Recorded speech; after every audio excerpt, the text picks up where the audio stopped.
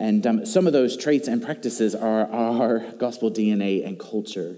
I watch these men and women just humbly confess and talk about who they once were, how they met Christ and he forgave their sins, and now they're living for him, and they can't wait.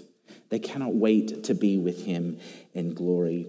And I want you to know that as we go through our gospel DNA and culture, last week we heard about humility and we heard about trembling at God's word. And this week we're going to be talking about pursuing godliness.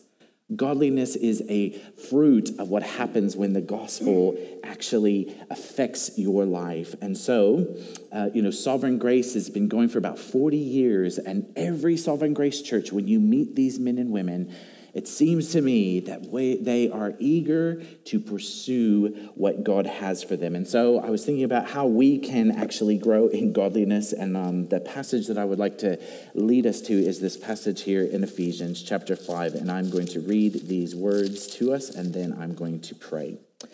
Ephesians 5, 1-6. It reads like this: Therefore, be imitators of God as beloved children, and walk in love as Christ loved us and gave himself up for us, a fragrant offering and sacrifice to God. But sexual immorality and all impurity or covetousness must not even be named among you, as is proper among saints. Let there be no filthiness, nor foolish talk, nor crude joking, which are out of place, but instead let there be thanksgiving.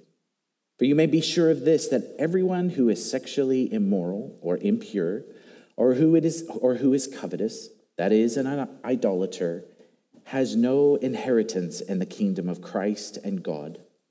Let no one deceive you with empty words, for because of these things the wrath of God comes upon the sons of disobedience. Would you pray with me? Heavenly Father, first and foremost, I want to thank you for the amazing opportunity we had to have your truth sung over us. Lord, you truly are a God who loves your people. And now, as we get to sit under your word, I pray that it would have its intended effect, that our hearts would tremble in awe and wonder and majesty and gratitude of our great King of Kings and Lord of Lords. Lord, I would ask that you would help me communicate clearly. Bless your saints this morning as we gather together. In Jesus' name I pray. Amen. Friends, when it comes to talking about godliness, I think we can have a couple of tendencies. And one of the tendencies that we might have is to dismiss it rather quickly. Who wants to pursue godliness, right? Isn't there grace? Isn't that what the gospel is all about? My sins are forgiven. I'm a new creature, and it is exciting. And so we can have maybe a tendency to go, well, godliness, I'm not so keen about pursuing that. I am keen about pursuing the gospel and learning of all of its mysteries and wonders and, the grace that comes with that. Godliness, like following rules, not so sure. Or you might have another tendency or idea, and that is, I want to pursue it. Let's write down and let's figure out, what does God want of me? And you begin to take notes, and then you begin to measure and go, oh, I don't add up there, or, oh, actually, they don't do that. So we can have this sort of, we're leaning in to hear what godliness is about, but then we could possibly fall under condemnation or self-righteousness. So what I want to start this morning's message off with is a very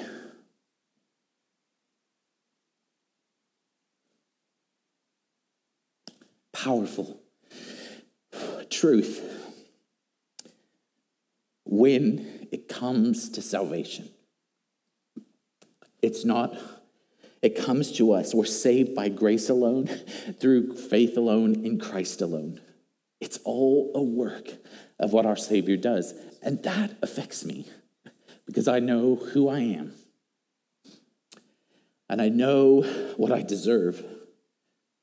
But salvation, Christ came towards you. Christ came towards all of us. And so this morning, as we're thinking about pursuing godliness and what Christ has done, would it be that we would see his love for us and want to imitate that love. And so in Ephesians, the book of Ephesians, the first 3 chapters are all about the gospel, all about what Christ has done on our behalf. If you flick over and just read through Ephesians chapter 1, you can see that he chose us from the foundations of the world. Think about that. You sit here this morning with your eyes open in the miracle of grace, because before the foundation of the world, he said, you follow me, you're going to be my child. And then he talks about adopting you. Who wants to be an orphan? Who wants to be left alone to figure things out? But he's like, you're no longer an orphan. You are my son. You are my daughter. I died for you. And that is what's so incredible about this letter in the first 3 chapters. In the back end of these chapters, 4, 5, and 6, we begin to see a new way of existing. Paul wants us, out of our love for God and amazement of his work in our lives, he wants to call us into a new way of existing. There is a better way. It's not to make your life miserable. It's not so that you don't get to have fun. It's not because he wants to make your life miserable. It is because he loves us so much. There is a better way. And so we're going to see, as we read through these last 3 chapters, Paul hammers home a new way of existing. And I want to say something else to you. Faith isn't something that we do with our brain. Brendan just kind of touched on it. It's a transaction of our heart. You got to feel. For us guys, some of us, God made me a little bit of a feeler, and it could be a problem, but I feel. I am so grateful to God for what he has done for me.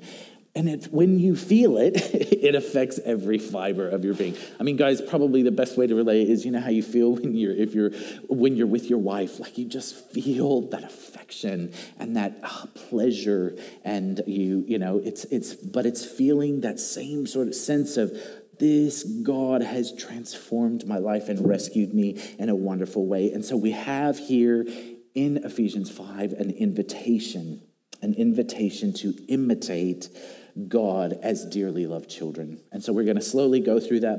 If you go home with anything this morning, it would be that godliness is imitating God as dearly beloved children. And so I want to thank God for these verses here. And I have 3 points that I would like us to consider. And that is why. Why should we pursue godliness? Secondly, what does godliness look like? And third, how to pursue godliness. So why? Why pursue godliness?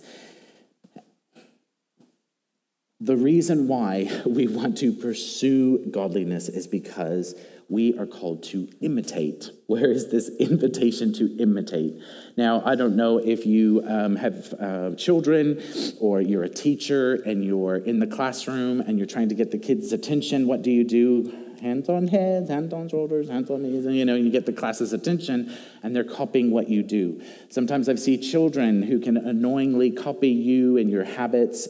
Our older children, they have copied some of our bad habits, and we see that in them, and then we don't like it, but we're called to copy. And I guess what I'm thinking about is, what are we supposed to copy from God? What can we copy of God, and what can't we copy of God? So we can't copy God's omnipresence. We can't copy his omniscience. We can't copy his sovereignty. But however, there are things that we are called to copy and we can copy. And those would be things like his love. We can copy God's love and show that and give that to others. We can copy God's compassion and kindness that he extends to us as dearly loved children. That is something that we can imitate God in doing. We can copy God's forgiveness.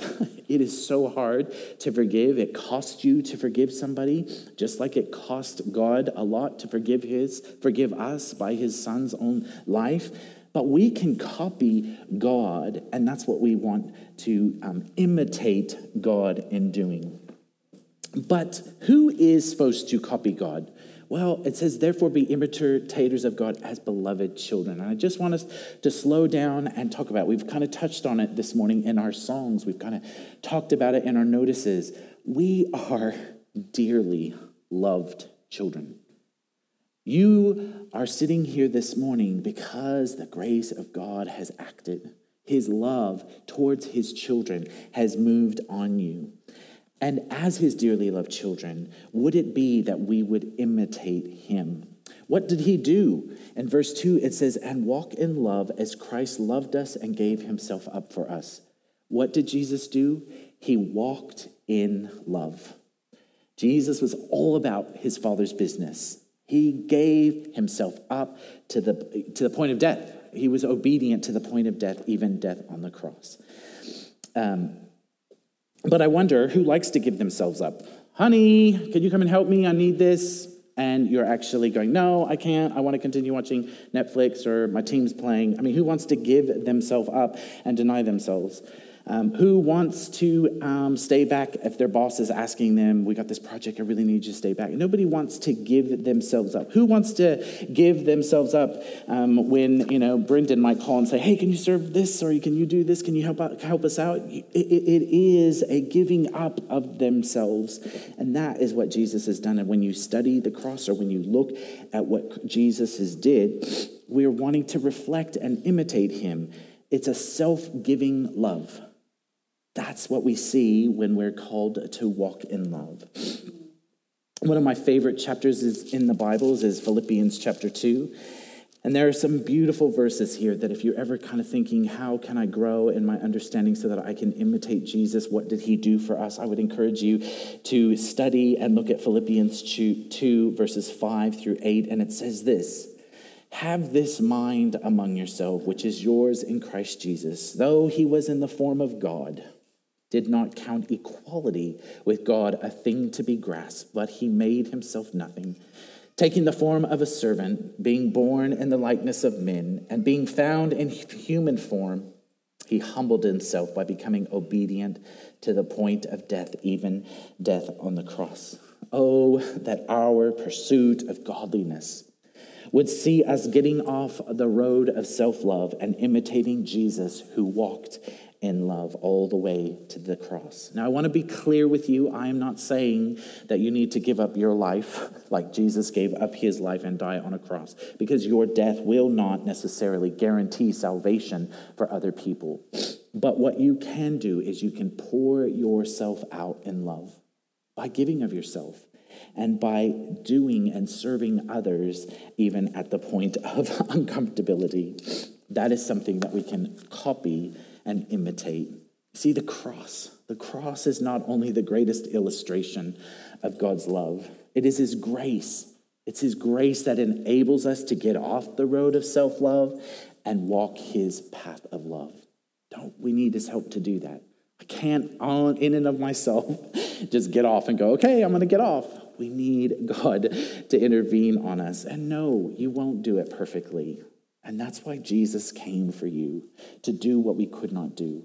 Our righteousness is seen as filthy rags, but we are seen through Jesus. And so if your name is written in the Lamb's Book of Life and Jesus is your Lord and Savior, ask him to help you to get off the road of self-love and to reflect your Savior. It's worth it. It is so worth it. And it even says that it's a fragrant offering and a sacrifice to God. When you see what that effect of Jesus, what he did for his Father, it was it's called a fragrant offering, a sacrifice to God. And so we pursue godliness, our motivation for godliness. I just want this to be clear. It can't be duty. It won't work, guys. Duty is sometimes helpful, and yes, sometimes we do things because we know we need to. But our duty needs to be fueled by love. So if we're serving, we want to serve out of love. Our motivation and our reason for pursuing godliness needs to be love, because that's what Jesus did. He loved his Father. He was obedient to his Father. He was committed to laying down his life. Now, in our motivation and our pursuing of godliness, we got to be careful that we're not just understanding the rules. Okay, I'm not allowed to do that, and I shouldn't do that, I shouldn't do that. It's got to be staring at Jesus and understanding what he did for us. And yet, if you're needing motivation, it would be that you are spending, we'll get to looking at what our motivations can be and how we can change our motivations. But I want you to hear that God's grace comes before godliness. Our actions are in response to what Christ has already done for us. So we don't get right with God, please hear me, you don't get right with God by obeying biblical instructions, right? We get right with God in Christ alone. Christ is the one who has done the work on our behalf. So just because we do it out of a love, not so that we can get right. Now, if you think back to your before Christ and you think back to what all the things that you wanted to do, when Christ acts on your heart, he begins to change you. Before I became a Christian, I had different desires, I had different wants, and they weren't things that were lined up in Scripture. But as Christ acted on my heart, my desires changed. I wanted to love others. I wanted to serve others. And I learned that apart from God's grace, there isn't a pursuit or motivation for godliness. Let me say that again. Apart from God's grace, there's not going to be a pursuit or motivation for godliness. So what that means then is we can't expect those who haven't received that grace to pursue godliness. Unless God acts, we can't pursue it. So, in humility, this helps us as followers, as dearly loved children, because apart from the cross, we would not have a desire for godliness. Okay, so godliness, God acts on our hearts first. So we pursue godliness because God acted in grace and he changed his children. And I thank God that he changed me and he's changed others. Changed children equal changed actions and attitudes and desires. It's beautiful. Can you think of someone, just quickly, who has been changed by grace alone, through faith alone, in Christ alone? How beautiful is it to hear testimonies of people in baptisms? How beautiful is it to hear new members say, why I want to come to church? That's God at work in them. God acted in them first. And then out of that, there's this beautiful fruit that comes. So the fruit of saving works results in a desire to imitate God as dearly loved children. So what then does godliness look like? Well, what I wanted to do is I wanted to take us through verses 3 to 6 of Ephesians here. And I want to point out some things to you that maybe you hadn't quite seen before. But what does a lifestyle of imitating God and walking in godliness look like? Well, let's look at these verses 3, 5, and 6. But sexual immorality and all impurity or covetousness must not even be named among you, as is proper among the saints. Let there be no filthiness, nor foolish talk, nor crude joking, which are out of place, but instead let there be thanksgiving. In these two verses here in Ephesians 5, I think what we see is three categories of sin, and this is not all there is to say about sin, but instead we actually see three types of sin. We see an action, we see a desire, and then we see speech. And so in these verses, we see this action of sexual immorality, but sexual immorality and all impurity or covetousness should not be among you. But let's look at this sexual immorality or this impurity. I think it's very important for us to understand as brothers and sisters in Christ, as members of the family of God, I think it's really important that you understand something. Sex is a gift from God. Sex is actually a beautiful act that takes place between a man and a woman. And that is to be shared, it's to be celebrated. But what happens is we as Christians, for some reason, go, "Duh!" And it makes us feel uncomfortable and awkward. And yet, we got to stop and pause and go, wait a minute, who designed this? Who is this about? Where did it come from?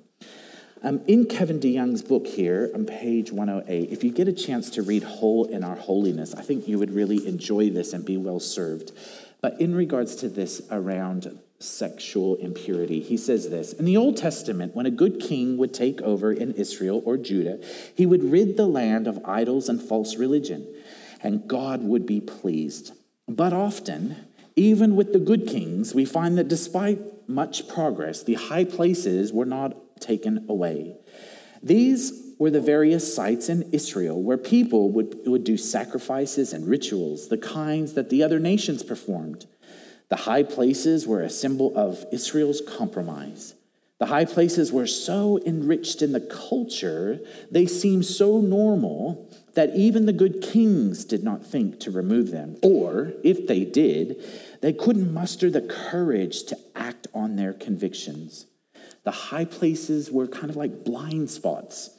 The people couldn't see what they represented. They were so common, so ordinary, so much in keeping with the way things were, that the kings didn't tear them down and the people didn't stop worshiping there. Sexual immorality is one of our high places. I'm afraid we, and there is an I in that we, don't have the eyes to see how much the world has squeezed us into its mold. If we could transport Christians from almost any other century to any of today's Christian countries in the West, I believe what would surprise them most, besides our phenomenal affluence, is how at home Christians are with sexual impurity. If it doesn't shock us, it doesn't upset us, it doesn't offend our consciences. In fact, unless it's really bad, sexual impurity seems normal, just a way of life, and downright entertaining. And so it is. See, the Gentiles in Ephesus, they had a different sexual ethic. It was a free-for-all. They had prostitutes outside the temple. They would have full-on orgies, like it was getting pretty, how's your father? It was not good. And Paul goes into Ephesus and he begins to explain God has a better way. God has a better way for his dearly loved children to live. In fact, I want to read another thing to you, which is from 1 Corinthians chapter 6, and I'm going to start at verse 13b. Listen to these holy, inspired words that we've been given. Is that me? Am I doing something? Is that humming? The body, the Bible says, is not meant for sexual immorality, but for the Lord, and the Lord for the body. And God raised the Lord and will also raise us up by his power. Do you not know that your bodies are members of Christ? Shall I then take the members of Christ and make them members of a prostitute? Never. Or do you not know that he who is joined to a prostitute becomes one body with her? For as it is written, the two will become one flesh. But he who is joined to the Lord becomes one spirit with him. Flee sexual immorality. Every other sin a person commits is outside the body, but the sexually immoral person sins against his own body. Or do you not know that your body is a temple of the Holy Spirit within you, whom you have from God?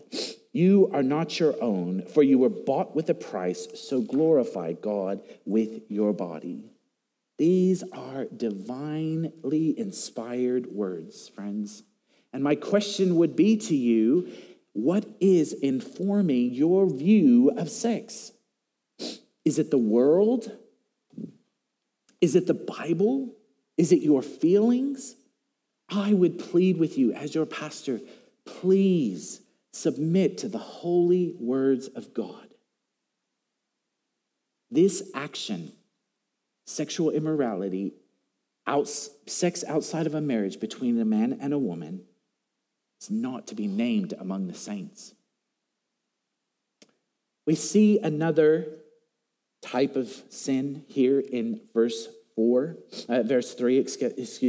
and it talks about covetousness. So we saw an action with sexual immorality, and now we come to a desire of coveting, a desire, greed. It kind of means greed, desiring what others have. This is another way that the Ephesians, that Scythians can pursue sin, is by coveting, a a desire to have the things that others have, and not be content with what God has given us. I remember when the kids were younger, we had 7 kids, and we would go to the mall, and it would be hard. I mean, it gets expensive buying everybody a Happy Meal, and it gets expensive buying everybody something at the shops. And so we were listening and looking out for wisdom on how to help ourselves and help our kids, because the shops, they're studying us, and they want to know what's attractive to us and what's going to sparkle and bling. And so, you go into the shops, they're trying to make things look good, and your wanter wants them. And so we heard somebody talk about a wanter switch. And so before they would go into the shops, they would actually ask their children or say to their children, and because they were preaching to themselves as well, but they would remind you, we're going to go in. And our desire is going to go, I have to have that. And your kids are going to, and you're like, and then you're kind of trying to actually go, how do I help my child and help my heart? And we would stop and ask the Lord to turn off our wanter switch. So that way, when we went into the store, we knew what we were going to get. And then we could come home joyfully, content that God has given us what he wants us to have. And so I think, are we living in such a way as contentment, or are we coveting? And we're getting a warning here because the Lord loves us and Paul loves the Ephesians. He's wanting to point out we can covet things that are not right. So Jesus teaches us in Luke 12, take care, be on your guard against all covetousness, for one's life does not consist in the abundance of his possessions. Friends, your possessions, they will not satisfy you. And I want to caution you that you will be tempted to think that pursuing godliness isn't going to dazzle you the way that coveting things will. So be on guard, guys. Be on guard. Think about the actions and the desires that are not to be named among us. And then we hit, in verse 4, speech. So we have action, desire, and here's speech that Paul is addressing. And he's saying, let there be no filthiness, nor foolishness talk, nor crude joking, which are out of place, but instead let there be thanksgiving. Filthiness, foolish talk, crude joking. What is Paul getting at when he's talking about a filthiness? I mean, I want you to picture a sewage. I want you to picture smelly, dripping pipes of feces. Like, it is rank. You might see toilet paper. I think you guys know, a couple years ago, our downstairs got flooded with the sewage. It was disgusting. That is filthy. It stunk. It was disgusting. That is not supposed to be like our speech. People should not go, ugh, that stinks, that's bad. Please be cautious, Paul's warning us. No filthiness, no vulgar, lewd, or perverted speech should be named among us. Then Paul talks about foolish talk. Now, this is kind of the speech of fools. This is fools not lacking intelligence necessarily. They lack the fear of God. Oh, the fear of God would inform our speech. The fear of God is going to inform our hearts and what he desires of us. So please, careful with your foolish talk. A foolish talk mocks and ignores God's law. That is not to be among us. And Paul says crude joking. Now, this crude joking is like a humor with sexual overtones. Taking something sacred, something special, something private, and cheapening its value. It ought not be done among us. Let me ask you something further to our speech and the way that we talk. If God's beloved children are forbidden to act in this way and to speak in this way, ought not listening to such things be considered? TV, viewing, internet searches, Facebook videos, TikTok. It's all around us. God knows, and he's divinely placed us here and given us the Spirit of the living God within us. But we need to be on guard, and we need to be careful what we're listening to and what we're saying. Filthy, foolish, crude things are out of place. There is good news for those who will hear, and that is this: grace changes us from the inside out. Changed hearts equal changed vocabulary. Are you here this morning and the Holy Spirit is perhaps prompting you to reconsider your speech, your viewing, your pursuit of the things that he doesn't want for his beloved children? I plead with you this morning, repent, change, ask the Lord. And that voice that you hear inside, that again is God acting on you first in his kindness through his divinely inspired word. And he offers you such great forgiveness. I am a recipient of such forgiveness. But behold, we have a divine warning, which I would hope that every single one of you will tremble at his word. Look with me at verses 5 and 6.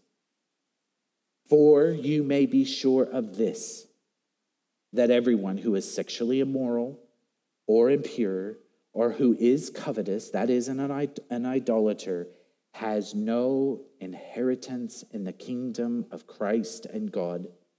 Let no one deceive you with empty words, for because of these things, the wrath of God comes upon the sons of disobedience.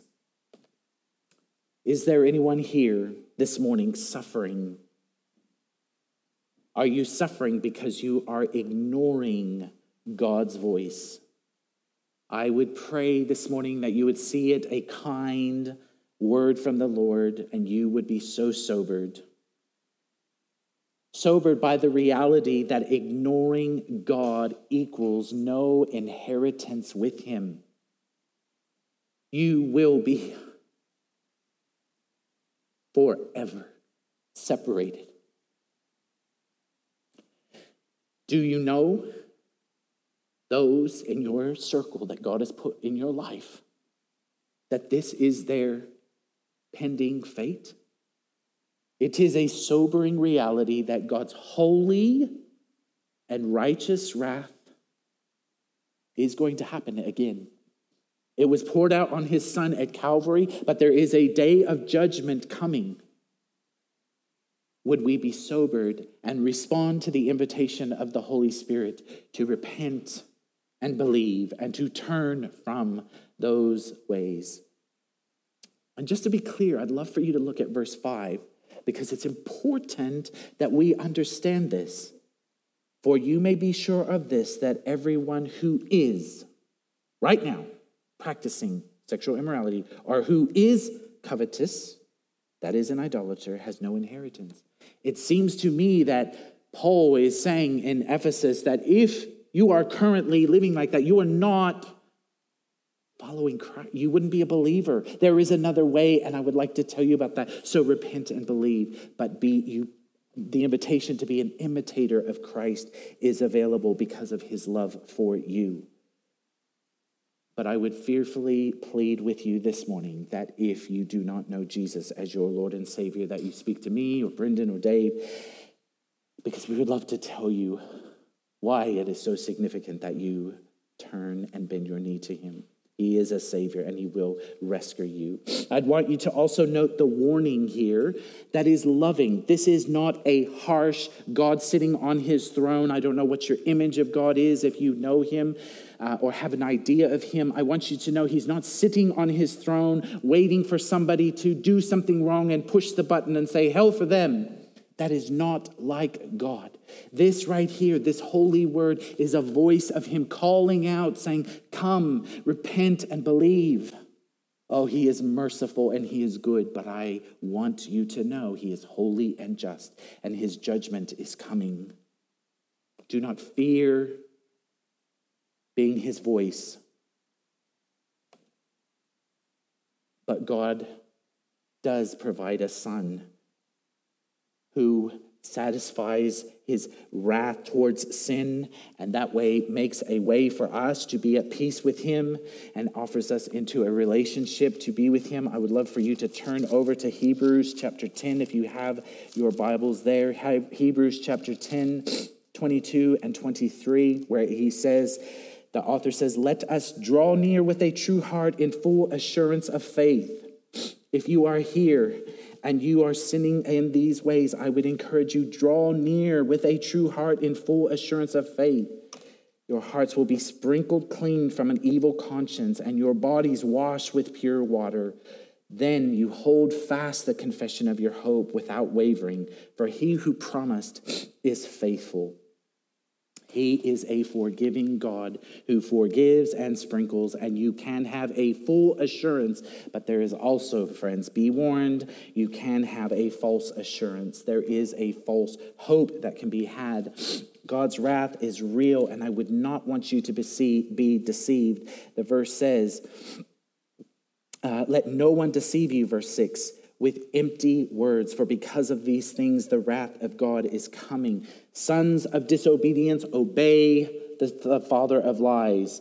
Sons and daughters of God are dearly loved children, and they pursue and they obey. They pursue godliness and they obey him. 1 John chapter 1.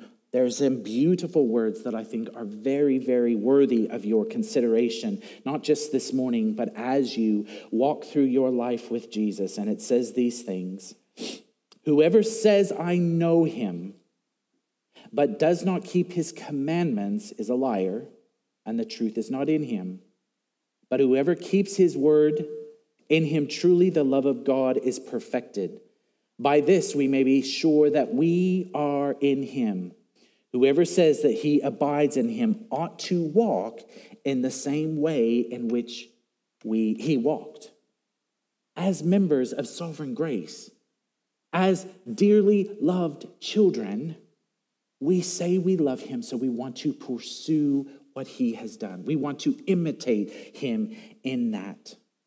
You see, the opposite of love of self is a love for God, and it expresses itself in obedience, which is godliness. Please, friend, see it as a privilege to pursue godliness.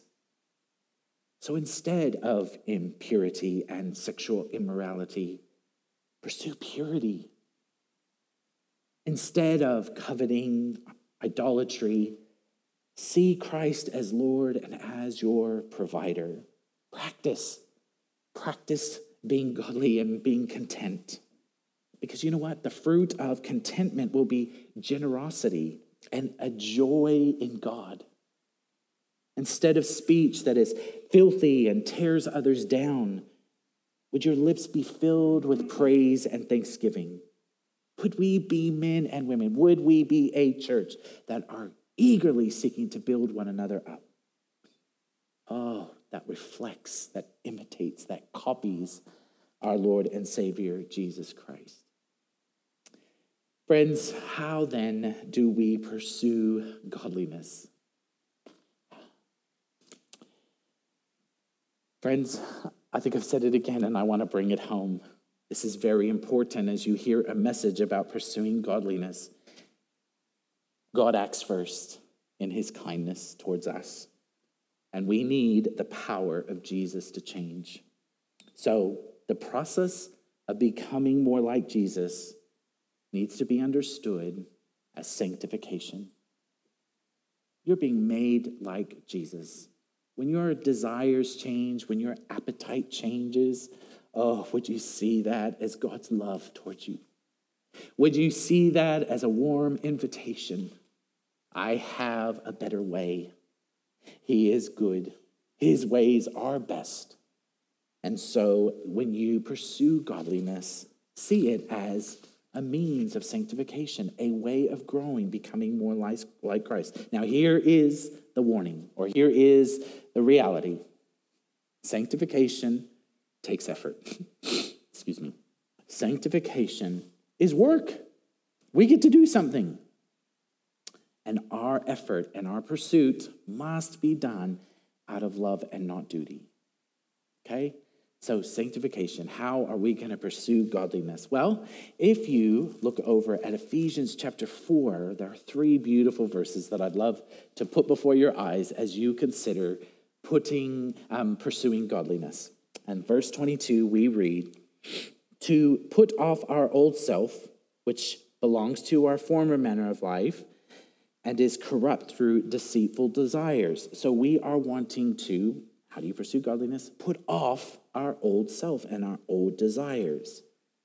Do you this morning, by the conviction of the Holy Spirit, recognize you need to put off actions or desires or speech?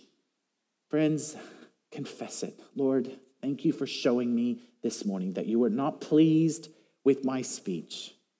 You're not pleased with my desires. Lord, forgive me. Thank you for your grace. Thank you that Christ died for my sins, that you will make me more like you. One day, Lord, I will not only be with you, but I will be like you. And oh, the joy that we will share. But Lord, help me until then to continue to desire being godly. Put off that old self. Put off those old ways and allow the gospel to inform you and your prayers. Perhaps you sit here this morning and think, it sounds really good, Patrick. You seem really emotional and quite interested into this. But I'm not quite there. So what can I do? Well, I would encourage you, you might need help getting to the dressing room, and that's okay. We're all in different processes and stages. But if you're interested in kind of considering how do I get to the dressing room, maybe you ask somebody to help you go, you know what, do you think you could kind of tell me what's it like for you? How has God met you? I'm kind of working through some things and I really don't know how to put off my old self.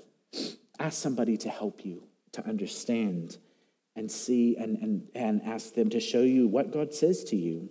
Another way that you can put off your old self is inviting other people. Have you ever been in that situation where, and maybe this is just revealing my judgment, but have you ever noticed people come in and you love them dearly and what they're wearing just doesn't look good?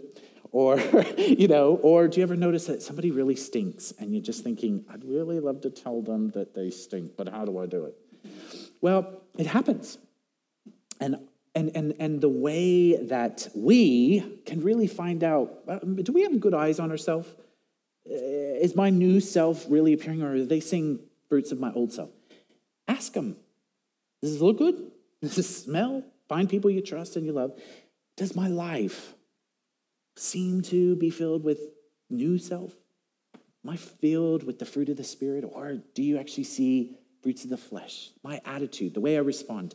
Invite other people in. And another thing to be cautious of and to think through when you're putting off your old self is don't let fear stop you.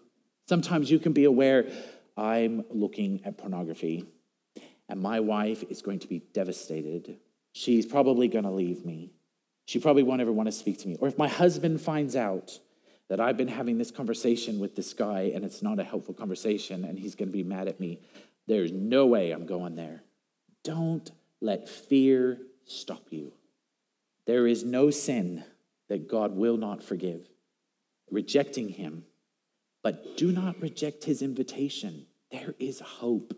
There is opportunity for change. So please don't let fear stop you when you're putting off the old self. Let Jesus drive you let the love of Jesus, drive you to put off your old self. God, I don't care what it costs me. I just want to be like you because of what you've done for me. So talk to him. Talk to God in your head, in your heart, in your mind. Maybe you want to journal it out, write it out. Lord, I'm really struggling with this. I want to deal with this. Help me in time to expose this because I need help. I'm not being victorious in this. I need possibly somebody else to walk with me in this, but journal it out. Have some hard conversations. Ask people to help you. That is a way of putting off your old self. Well, what about the next part in these verses in 22? Cast your eyes on verse 23. And be renewed in the spirit of your minds. Our minds are active and our thoughts run a million miles a minute, and we think this and that sounds good. Oh, we listen to the radio and we think that sounds, oh, I'll try that. And then before you know it, you're actually moved so far away from what God actually wants for us. So this is not kind of an academic exercise. Rather, it's a straightening of your spiritual head or your philosophy or your reasoning. Renew your mind. Now, you might be able to just, okay, I'm going to take that off and I'm going to get new clothes. But you need a reason why. Why are you putting off the old self? Why are you going to put on new things? Your mind, your conscience, your conviction needs to change. And so give yourself to renewing a reason for pursuing godliness. Have you just kind of let a zeal for pursuing godliness go to the wayside? Why? How did you get there? Oh, would it be that you would kind of reinform your mind and your heart and your reason as to why? Here are some things that might help you in that. Ways that I find reshape my mind is by reading. So if you are looking for some great resources, J.I. Packer's A Quest for Godliness. It's the Puritan vision of the Christian life. Some really great, helpful things that help us passionately modeling a love for Jesus through the Holy Spirit. Worldliness, resisting the seduction of a fallen world. Now, you need to read these books knowing that this is from my homeland in America. And, us Americans, we do some things well, we do some things. And this would be one of those things. There's some really great things in here. But have a conversation with somebody. Read this book with somebody and let it inform you. Maybe you might not agree with all of that, but the heart of what we're getting at here is a warning. Worldliness, it's a problem. Materialism, it's kind of highlighting things that your mind may have never considered, and yet it's a way to pursue godliness. Whole in Our Holiness would be another great resource for you to think through as you renew your mind. And friends, we've got our a reading list. I'm not sure if you're aware, we have a reading list that is available that you might want to just inform your brain and your mind and your heart and your conscience and take real intentional moments to pursue godliness. And finally, verse 24 says, and to put on the new self, created after the likeness of God in true righteousness and in holiness. Think about that for a minute. You're an image bearer of the Most High God. And we're called to imitate him and reflect him. So, as an image bearer, put on the new self. And this is a vital key in pursuing godliness. What will fuel your love? What will fuel your love so it doesn't feel like a duty? I wonder if more reading, studying, conversations, I wonder if listening to music might help you as you're thinking of putting on the new self. Songs, my wife puts on music in our home, and sometimes the kids, we were rehearsing the other night, kids' songs that they remember us playing for them. But when you're putting on the new self, you got to make different choices. I'm not going to listen to that. I'm not going to watch that. I'm not going to view that. So you want to make sure and consider putting on the new self. Imagine it as you're selecting your clothes from your wardrobe. What am I going to put off? What am I going to put on? I don't want to put that on. I don't want to listen to that. I want to listen to things that are going to actually be imitating my Heavenly Father. And so consider then, what is being played in the car, on the radio, at home? What TV shows are watching? Are they filthy? Foolish talk? What's happening? Friends, godliness is a pursuit to imitate God out of gratitude, not duty. So, just by way of conclusion, the opposite of self-love is a love for God that expresses itself in obedience, which then equals godliness. Is it something you want? Oh, would we be men and women that instead of impurity and sexual immorality, we seek purity? Would it be that instead of coveting and greed, that we see Christ as Lord? He's our provider. And we're practicing contentment and rehearsing and testifying of God's provision.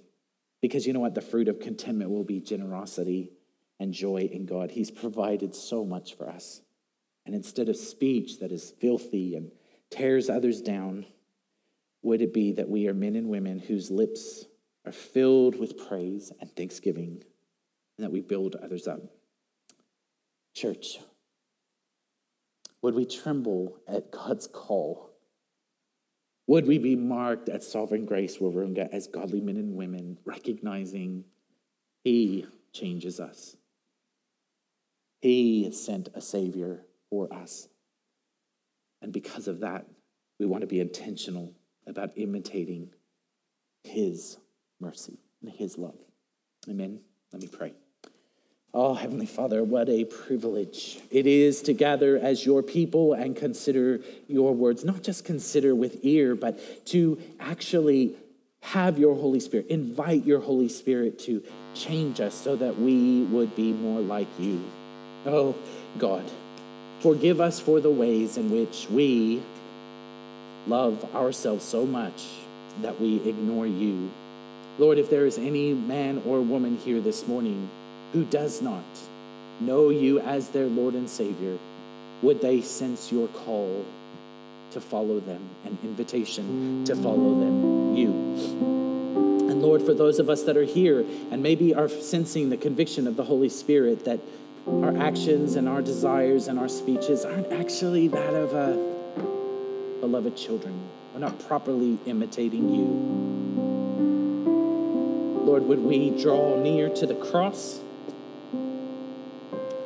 Would we joyfully allow your love to fall on us? And then would you sprinkle us white again? Lord, you can't love us anymore if we are justified, but you will make us to be more like you. And we long for that. And we want to be men and women who are marked as pursuing godliness, imitating our Savior. So thank you, Lord. In Jesus' name we pray. Amen.